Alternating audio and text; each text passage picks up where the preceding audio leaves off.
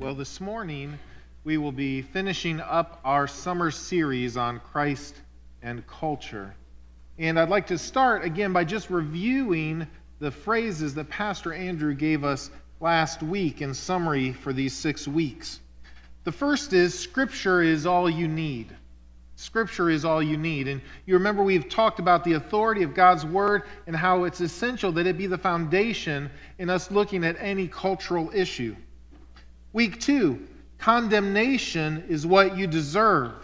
And you remember we talked about total depravity, how sin has impacted every part of us, our thoughts, our words, our feelings, our actions. Sin has affected everything in the world around us.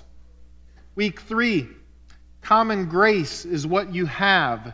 And we talked about the grace that God shows both to us as believers, but also to those who are not believers. And specifically talking about some of the agencies of that common grace, being conscience, family, church, and government. Week 4, justice is what you'll get. And if you remember week 4, we talked about justice in light of God's character, looking at the character of God, and how does that define for us true justice. Week 5, faith is how we live.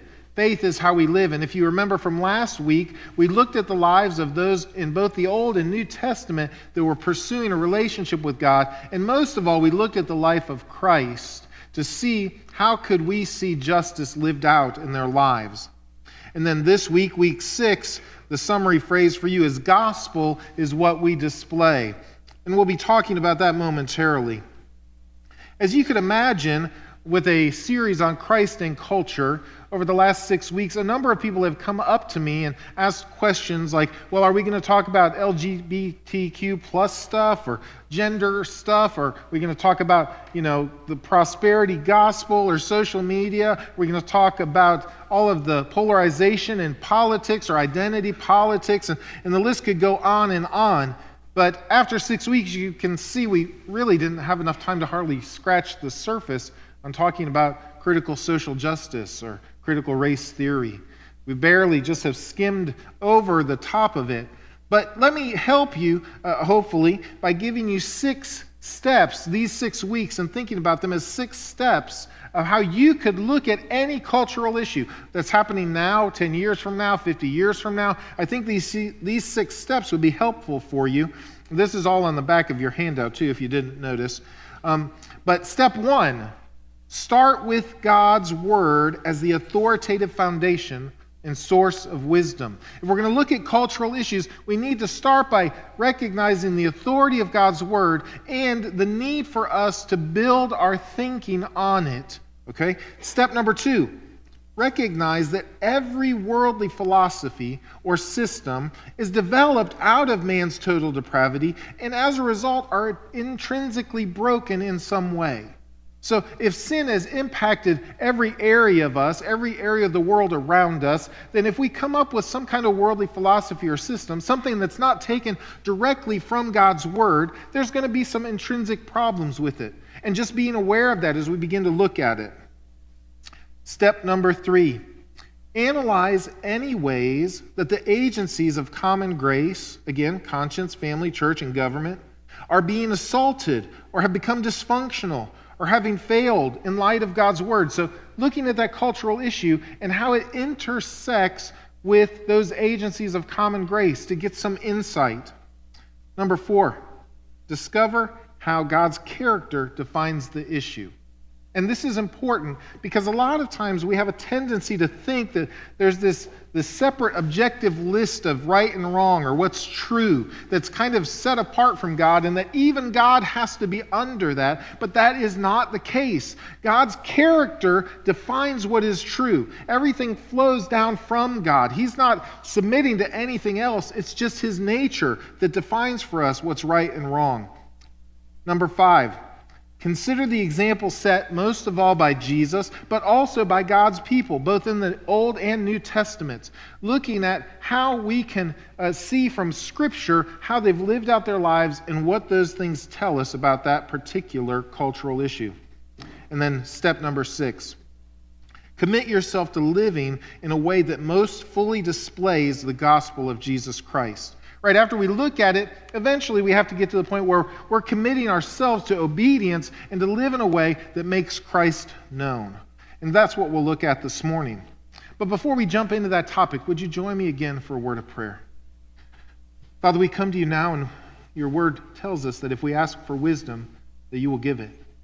So, Father, we ask that you would grant us wisdom this morning, that your Spirit would speak to us the truth of your word, that you would open our hearts to be able to receive it, and that you would skillfully, as a surgeon, apply it in each of our lives.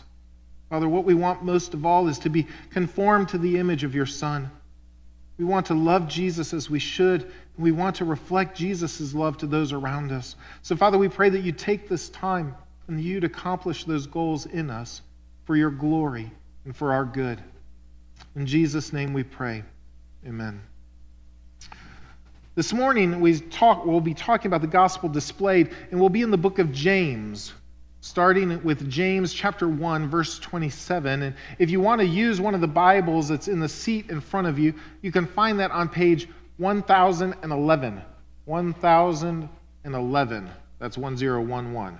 Okay? And while you're flipping there or apping there, or whatever that verb would be to get there in an app, I don't know. Anyway, while you're getting there, that's what I decided on the first service, I forgot. When you're getting there, let me give you a brief background on the book of James. James was written by James, the brother of Jesus, not James the disciple. Okay? It was written by James, the brother of Jesus. And we read in Acts and in Galatians that James is considered one of the three pillars of the Jerusalem church. And so he was very foundational in the founding of the church in Jerusalem. We also see that James is writing primarily to Jewish Christians that, because of what's happening economically and politically, have been dispersed. They've been scattered throughout Asia Minor. And so these Christians, these Jewish Christians that have been scattered abroad, basically, into other countries, other locations, they're struggling with poverty and oppression and persecution at the time.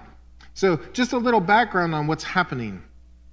So this morning, as we come to this passage, I'd like for us to notice four things. The first thing is God loves and cares for the needy, and so should we. God loves and cares for the needy, and so should we. Look at James 1:27. It reads, "Religion that is pure and undefiled before God the Father is this, to visit orphans and widows in their affliction, and to keep oneself unstained from the world." See, throughout Scripture, we get a clear picture that God loves and cares for those who are in need, that his compassion and his mercy is overflowing to them. And there's a long list of scriptures we could look at, which is also listed on the back of your handout. But there are a few that I want us to look at this morning. But maybe as you have time this week, you could read the others as you have time and just think further about this. Let's start, though, with Deuteronomy 10, 17 and 18.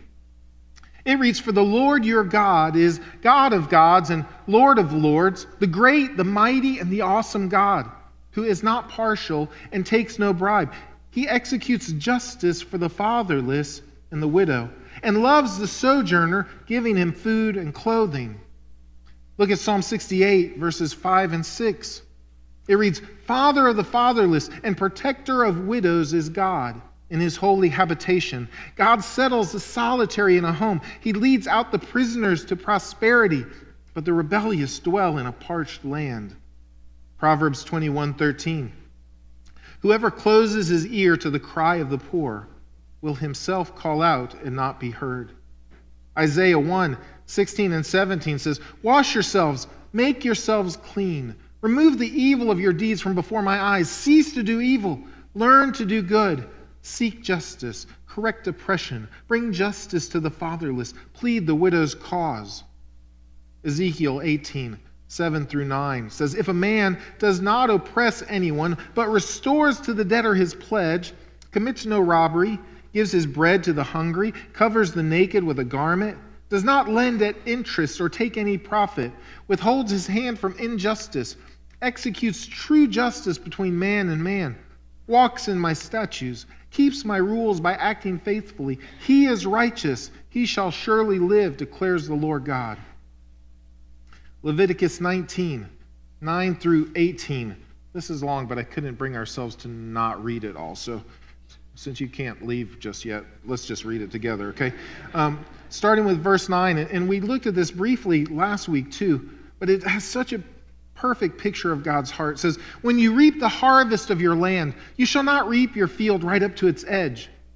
Neither shall you gather the gleanings after your harvest.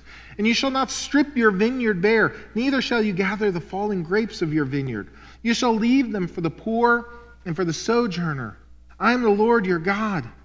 You shall not steal, you shall not deal falsely, you shall not lie to one another.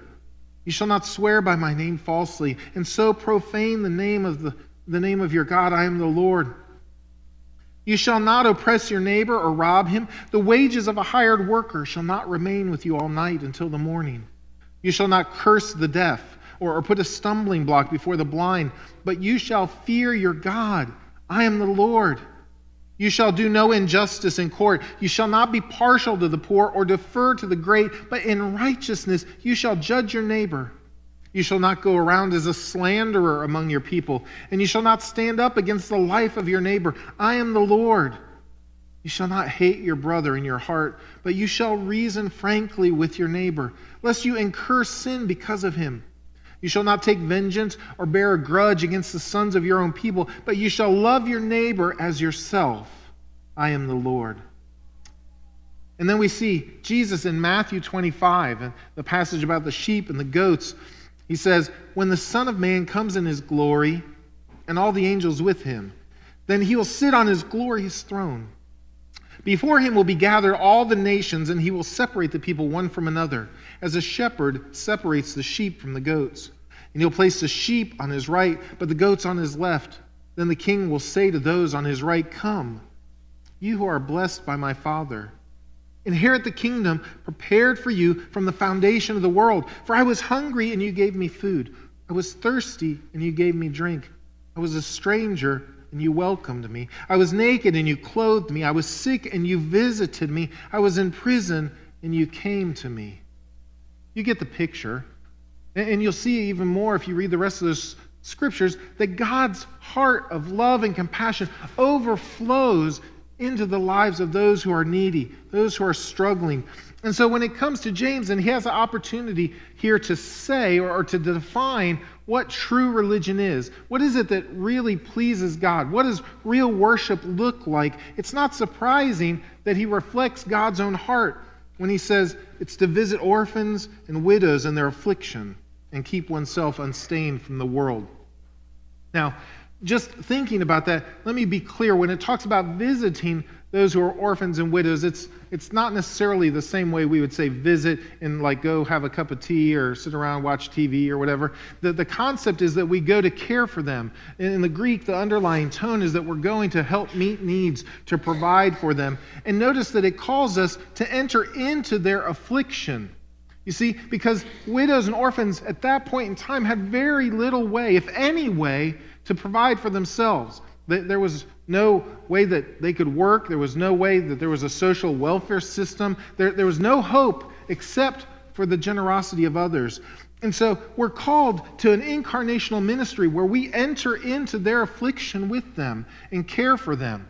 And we'll talk more about that. But let me stop for a second and say, historically, people have used this verse to kind of justify a social gospel. And that means the idea that basically what really matters about Christianity is that we just do nice things to poor people. Okay? But it's more than that because of that last phrase, which is so essential. Keep oneself unstained from the world.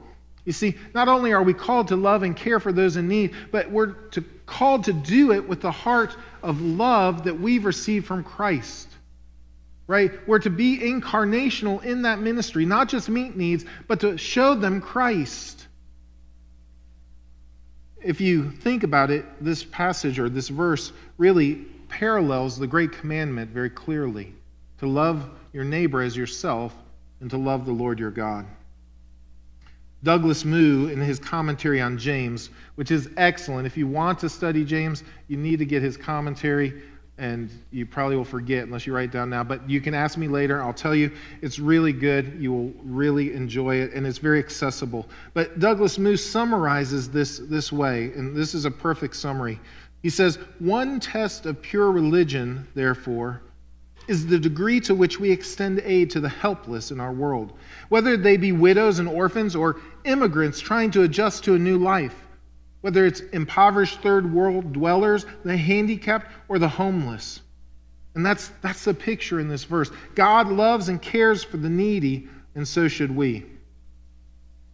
Now, the second thing I'd like us to consider this morning is that favoritism is sin.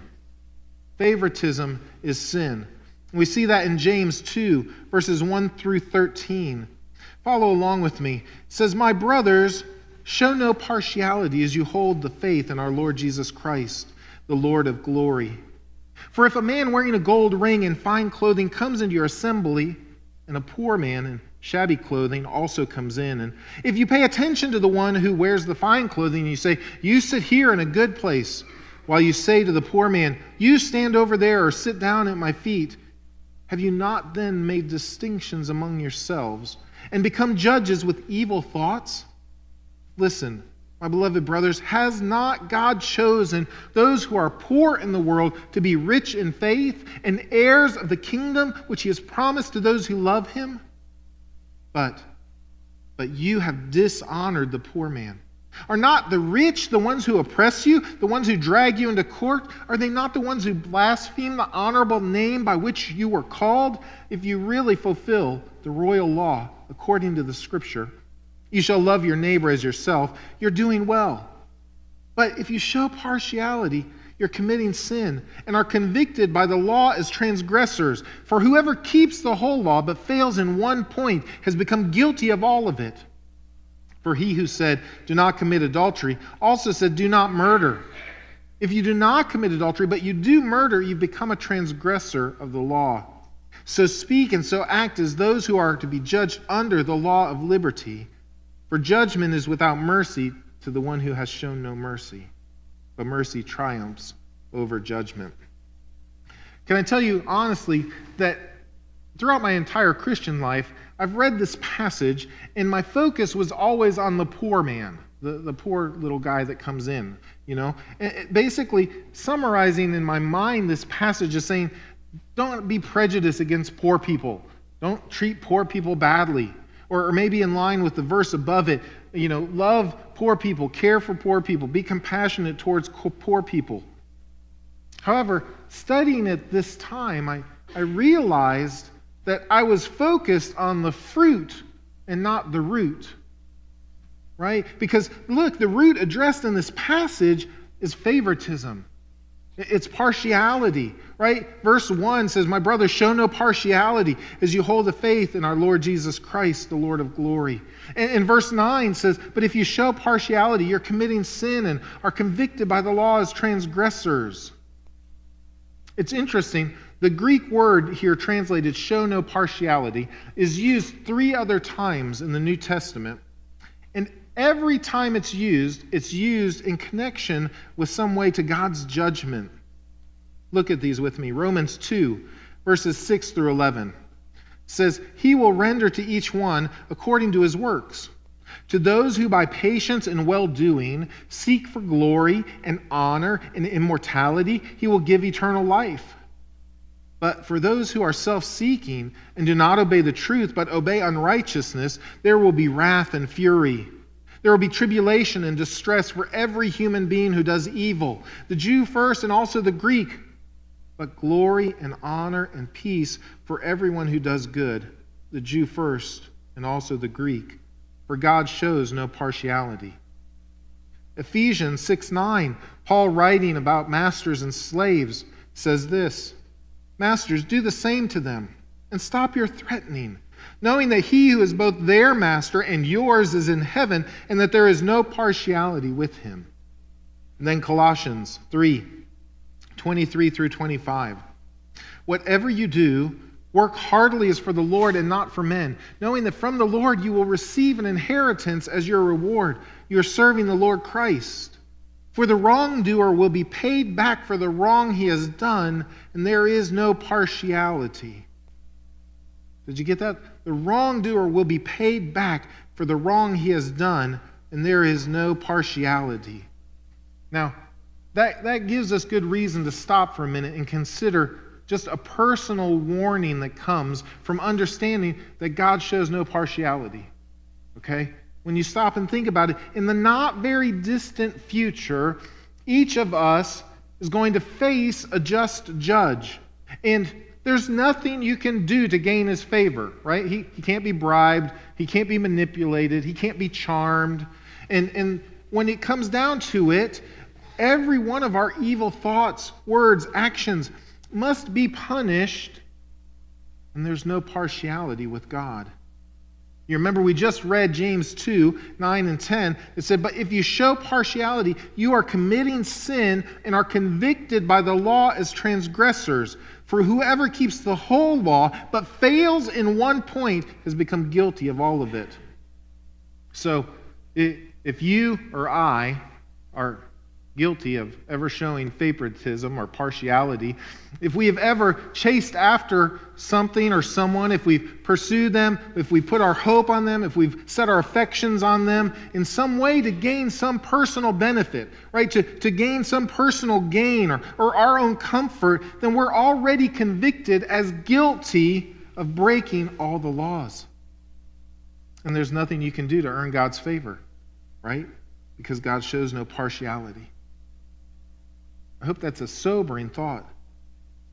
Now, there is one place in the New Testament that talks of God showing no partiality that gives us hope. Now, the Greek is a little different, but the definition or the intent behind it is the same. That's in Acts 10, verses 34 through 43. Look at this. It says, so Peter opened his mouth and said, truly, I understand that God shows no partiality, but in every nation, anyone who fears him and does what is right is acceptable to him. As for the word that he sent to Israel, preaching good news of peace through Jesus Christ, he is Lord of all. You yourselves know what happened throughout all Judea, beginning from Galilee after the baptism that John proclaimed, how God anointed Jesus of Nazareth with the Holy Spirit and with power. He went about doing good and healing all who were oppressed by the devil, for God was with him. And we are witnesses of all that he did, both in the country of the Jews and in Jerusalem. They put him to death by hanging him on a tree. But God raised him on the third day and made him to appear, not to all people, but to us who had been chosen by God as witnesses, who ate and drank with him after he rose from the dead. And he commanded us to preach to the people and to testify that he is the one. He is the one appointed by God to be judge of the living and the dead. To him all the prophets bear witness that everyone who believes in him receives forgiveness of sins through his name. Everyone who believes in him receives forgiveness of sins through his name. So the most important question any of us can answer this morning is this. Have you put your faith in the life, the death, the resurrection of Jesus to pay for your every evil thought, word, and deed? Have you surrendered your life to his lordship? Are you seeking daily to walk intimately with him, to have an intimate communion with him? If you're not, you should be concerned because God shows no partiality.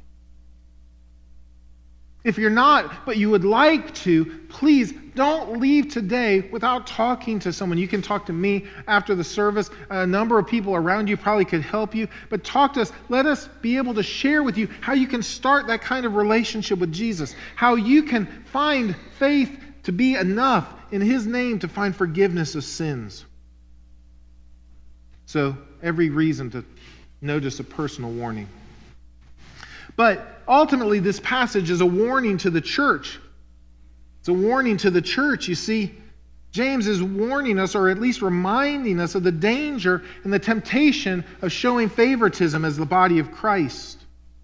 And it's not hard, I'm sure, for you to imagine these primarily poor, persecuted believers being tempted to show favoritism, to pursue, to fawn over, or set their hopes and affections on someone rich coming in, someone that could benefit them, maybe financially, but maybe it's also benefit them socially, right? Some social capital at a time when they're being oppressed. And yet, we see that their desire for selfish gain was causing them to show partiality to some, but then to dishonor or to look down on or to shame others. Their prejudice was a result of that pursuit of selfishness. Favoritism and in turn prejudice is wrong for Christians in general and the church specifically because it does not reflect the heart of God. It doesn't reflect the self-sacrificing incarnational love of Christ that's revealed in the gospel. So, what that means for us is that we need to be passionate in battling against favoritism in the church. We need to avoid partiality and do whatever it takes. And it doesn't matter what that favoritism looks like. It might be favoritism in chasing after white privilege, but it might also be favoritism in chasing after Black Lives Matter. It's all partiality, and it has to stop. It might be favoritism in chasing after Trump or the Republican Party or Biden and the Democratic Party, right? It might be prioritizing those who are financially well off or beautiful or trendy or young or talented. But it can also be focusing so much on the poor, the unattractive, the marginalized, the aging, those that seem to have less to offer. We can pursue both sides for our own benefit, our own comfort, to help our own conscience, to ease our own shame. The truth is, as a church, we have to be careful in any way to be seeking the approval or the benefits of the world by compromising on any biblical truth in order to support any worldly cultural issue. That could be gender identity issues, LGBTQ+, identity politics, critical race theory, critical social justice, all of those things. That favoritism has to stop. And I think we all know that there are believers and there are churches throughout our country and around the world. I'm sure people that you know, social media that you've read, but that are being driven by their favoritism on both sides of this topic, whatever it is, right? And they're waving one banner or the other, and ultimately they're motivated by their own selfish gain. And in the end, it leads to dishonoring someone else. Usually the person on the other side of the coin, right? And so we have to be careful, because in dishonoring the people on the other side, we're dishonoring people that are made in God's image. We're dishonoring people that might be the very children of God. In the end, when a church is driven by favoritism in whatever area it is, then the heart of God and the incarnational love of Christ and the message of the gospel is obscured or disfigured or undermined or outright denied. So we must be vigilant and fight passionately against any favoritism. Because the only banner that we as Christians can raise is the banner of Jesus Christ. The third thing for us to look at this morning, saving faith compels us to action. Saving faith compels us to action. James 2, verses 14 through 17. It reads, "What good is it, my brothers, if someone says he has faith but does not have works? Can that faith save him? If a brother or sister is poorly clothed and lacking in daily food, and one of you says to them, 'Go in peace, be warmed and filled,' without giving them the things needed for the body, what good is that? So also, faith by itself, if it does not have works, is dead."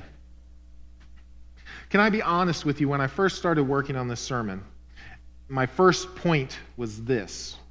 You ready? God has a special and unique love for the poor and needy. Now, when I got to point 2, that God shows no partiality, I thought, I'm going to have to revise point 1. right? But looking at it and studying it, the thing that struck me is that God's love for the poor and needy is so amazing, it's so overwhelming because it's the same. It's consistent. His love for everyone is consistent. The problem is ours is not, right? We're far too easily inclined to apathy or to an aversion of those in need. And I know if you're like me, it's easy to just be caught up in your own life, your own challenges, your own issues, and just to neglect to even think about the needs around you or around the world. Think about these 10 global poverty facts from Compassion International. 1, more than 736 million people worldwide live below the poverty line, which according to the World Bank is living on less than $1.90 a day. Number 2, child poverty accounts for half of the world's poor, with 1 out of 5 children experiencing extreme poverty. Number 3, 11% of the global population suffers from hunger. That's 1 in 9. And 1 in 3 people is malnourished. Number 4, 1 out of every 27 children will die before reaching the age of 5, mostly from malnutrition and other preventable causes due to extreme poverty. Number 5, 1/3 of the world's food is wasted every year. And if 1/4 of the food wasted across the globe could be recovered, it could feed 870 million people. Number 6, some 880 million people live in slums, and nearly 40% of the world's future urban expansion is expected to occur in slums. Number 7, every minute, an average of 24 people are displaced from their home. Number 8, more than 21.3 million people, roughly the population of Australia, are living as refugees.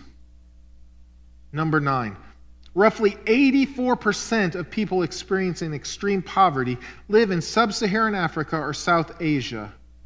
And number 10, by 2050, 4 out of every 10 Christians in the world will live in sub-Saharan Africa.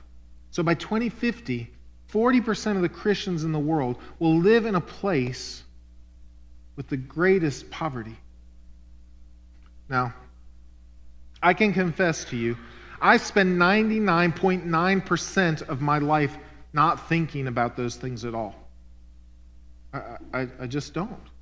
Now, by God's grace, I consider myself a compassionate person, a generous person. As a matter of fact, we're a compassionate and generous church. If I was to tell you this morning that there are people in our church that are not sure how they're going to afford to buy food or afford to pay for their housing, they're not sure how they'll afford medicine or to find transportation to or from work, you would give generously to those needs. I know that. I've seen it happen. Our family has personally benefited from your extreme generosity. But I need to tell you, all of those things are true. Right now, in our church body, there are people that are not sure how they're going to buy their food. There are people that are not sure how they will afford housing or afford medicine or find transportation or deal with some other financial crisis. Now, my desire is not to make you feel guilty, but merely to point out that my natural tendency, and maybe yours, is just apathy. It's just an aversion. I'm not really actively pushing into people's lives, trying to see if there are needs. I'm not even actively asking God to show me those needs and enable me to be a conduit of His blessing. And truth be told, if I come across needs, it's really easy to just paraphrase James 2:16 as, God will provide, or I'll be praying for you, instead of being moved by the sacrificial love of Christ that I've received to give sacrificially to those He loves.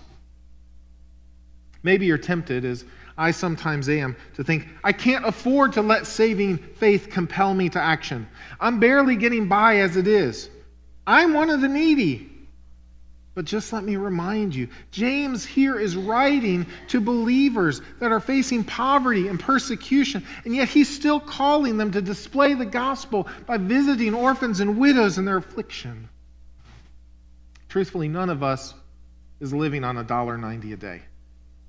right? That's $693 a year. Now, I know that there's a difference in cost of living in different places, and I know that there needs to be a sliding scale, but the reality is even the poor in our country are so much richer than the poor almost everywhere else, that whether it's financially or whether it's in our time, whether it's whatever the case may be, we're all called to let saving faith compel us to action, especially to our brothers and sisters in Christ and to the church and around the world. Which brings me to the last point for today. The last point, suffering is a canvas on which the gospel shines brightly. Suffering is a canvas on which the gospel shines brightly. James 2:18 says, "But someone will say, 'You have faith and I have works. Show me your faith apart from your works, and I will show you my faith by my works.'" I will show you my faith by my works. That's where I got the summary sentence for today. Gospel is what we display.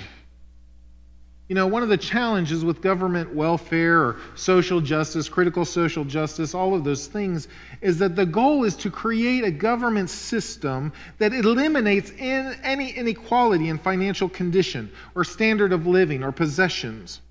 However, we know from Scripture that that's not going to happen. In Mark 14:7, Mark 14, we read the story of Jesus, and you remember he's having dinner with some people, and a lady comes in. She has an alabaster flask with expensive perfume in it. She breaks it, pours it on his head. People get upset, and then in verses 5-7, it says this. They say, "For this ointment could have been sold for more than 300 denarii and given to the poor." And they scolded her. But Jesus said, "Leave her alone. Why do you trouble her? She's done a beautiful thing to me. For you will always have the poor with you. And whenever you want, you can do good for them. But you'll not always have me. You always have the poor with you." Deuteronomy 15:11 says it this way, "For there will never cease to be poor in the land." Have you ever stopped to consider that no place in the Bible do we get a command or even a formula of how we should set up a social welfare system, how we ought to get the government together and put it in place and let them take care of all these needs? You know, as much as the world focuses on trying to eliminate all suffering, including poverty, that's clearly not God's plan. There is a heaven, but this isn't it. Right? There will be a time when God takes care of all of these things, but it's not now. Poverty and suffering are a result of living in a rebellious, fallen world. But there are also consequences that God not only permits in the world, but also in the community of faith for our good and for His glory. Look at Deuteronomy 15:11 in context. It says, "If among you one of your brothers should become poor, in any of your towns within your land that the Lord your God is giving you, you shall not harden your heart or shut your hand against your poor brother, but you shall open your hand to him and lend him sufficient for his need, whatever it may be. You shall give to him freely, and your heart shall not be grudging when you give to him, because for this the Lord your God will bless you in all your work and in all that you undertake. For there will never cease to be poor in the land. Therefore, I command you, you shall open wide your hand to your brother, to the needy, and to the poor in your land." And you remember earlier we looked at Matthew 25 with the sheep and the goats, and Jesus continues that and says, "Then the righteous will answer him, saying, 'Lord, when did we see you hungry and feed you? Or thirsty and give you drink? When did we see you a stranger and welcome you in? Or naked and clothe you? When did we see you sick or in prison and visit you?' And the king will answer them, 'Truly I say to you, as you did it to one of the least of these, my brothers, you did it to me.'" Even in James 2:15 it said, "If a brother or sister is poorly clothed and lacking in daily food." Right? The implication of these verses is not only will poverty and suffering continue in the world, but also in the church, in the community of faith. And that God's plan is not to eliminate it, but for His children to willingly enter into it and walk with one another and care for those who are facing poverty or whatever type of suffering they face. You see, we're called to do incarnational ministry, to do what Jesus did for us. We don't ask our poor brothers and sisters to come to us for help. We go to them. We don't ask our brothers and sisters in Christ that are suffering or oppressed to come to us. We go to them. We don't ask them to become like us. We become like them in order to live out the life of Christ with them, living life on life, living out the gospel. See, ultimately, it displays the gospel for the watching world, and it invites them to experience the community and the communion of Christ firsthand, because suffering is a canvas on which the gospel shines brightly. John 13:34 and 35 says, "A new commandment," this is Jesus speaking, "a new commandment I give you, that you love one another, just as I have loved you. You also are to love one another. By this all people will know that you are my disciples, if you have love for one another." And then Jesus in his prayer in John 17 is praying and says, I do not ask for these only, but also for those who will believe in me through their word, that they may all be one, just as you, Father, are in me, and I in you, that they may also be in us, so that the world may believe that you have sent me. The glory that you have given me, I have given to them, that they may be one even as we are one. I in them, you and me, that they may become perfectly one, so that the world may know that you have sent me and loved them even as you love me. Brothers and sisters, I believe without a doubt poverty and suffering will continue until Christ comes back, both in the world and in the church. The question is, will we spend our time chasing after the next cultural solution, like critical social justice or critical race theory, all to no avail, or will we do it God's way? Are we willing to set aside our apathy, our self-righteousness, our self-centeredness, and by the power of the Holy Spirit, enter into the poverty, suffering, and need of our brothers and sisters in Christ, both here at Maranatha and in sub-Saharan Africa? Are we willing to give joyfully, generously, and sacrificially of the resources God's entrusted us, as well as giving our very lives? Because if we're willing to do those things, if we're willing to see the love of Christ lived out, then the world will see it. They'll see a self-sacrificing, compelling community. And Jesus and the gospel will be gloriously displayed, and lives will be eternally changed. In closing, let me leave you with this encouragement. Galatians 6:9 and 10. It says, "Let us not grow weary of doing good, for in due season we will reap if we do not give up. So then, as we have opportunity, let us do good to everyone, and especially to those who are the household of faith." Let's pray. Father, we praise you, for you are a good and a gracious God. You're generous, and your love is overflowing. Father, we cannot even count the numerous blessings you've poured into our lives this very day, let alone day after day after day. Father, help us to love you enough to love each other. Help us to love you passionately enough to live generously, to give of our lives, to be willing to give sacrificially, so that the gospel will be displayed gloriously and lives will be changed. Father, we thank you that you were willing to do it first. Let us live for your glory. In Jesus' name we pray. Amen. Have a great day.